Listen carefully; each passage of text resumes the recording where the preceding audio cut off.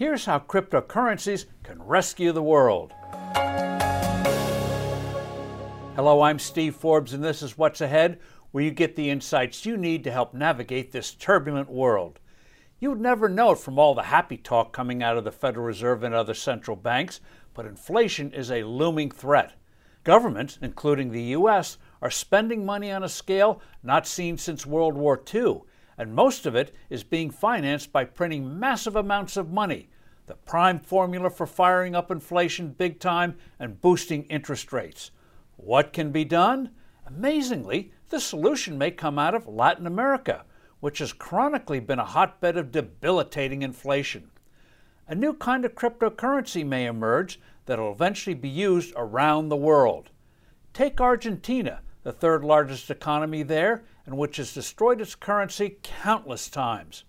The country today is in the grips of another terrible inflation, with prices rising at a rate of 50% a year.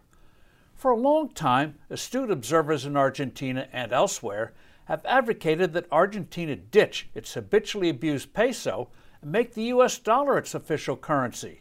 Several smaller Latin American nations, Ecuador, Panama, and El Salvador, have dollarized their economies. The politicians hate it, but the voters love it. Argentinian politicians would never dollarize for nationalistic reasons. But the fact is that the dollar is the unofficial currency for transactions in Argentina, as it is now in inflation-battered Venezuela. Now here we get the opportunity for one of history's biggest monetary revolutions, creating a cryptocurrency tied, in this case, to the dollar that can be easily used for everyday transactions and longer-term contracts, like mortgages, car payments, or bonds.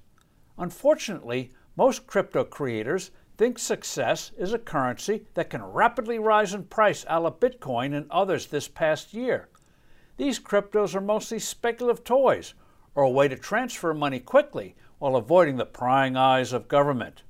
But the crisis may well get crypto entrepreneurs in Argentina and elsewhere to manufacture a digital currency to truly replace government-made money.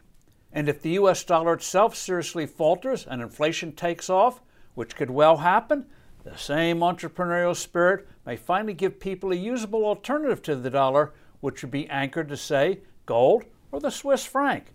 Washington will fiercely fight back, including creating its own digital dollar. But given what passes for economic wisdom these days, this high-tech version of the dollar by Uncle Sam will be no better than the paper kind. It looks like cryptocurrencies may indeed be kryptonite for government currencies. I'm Steve Forbes. Thanks for listening. Do send in your comments and suggestions. I look forward to being with you soon again.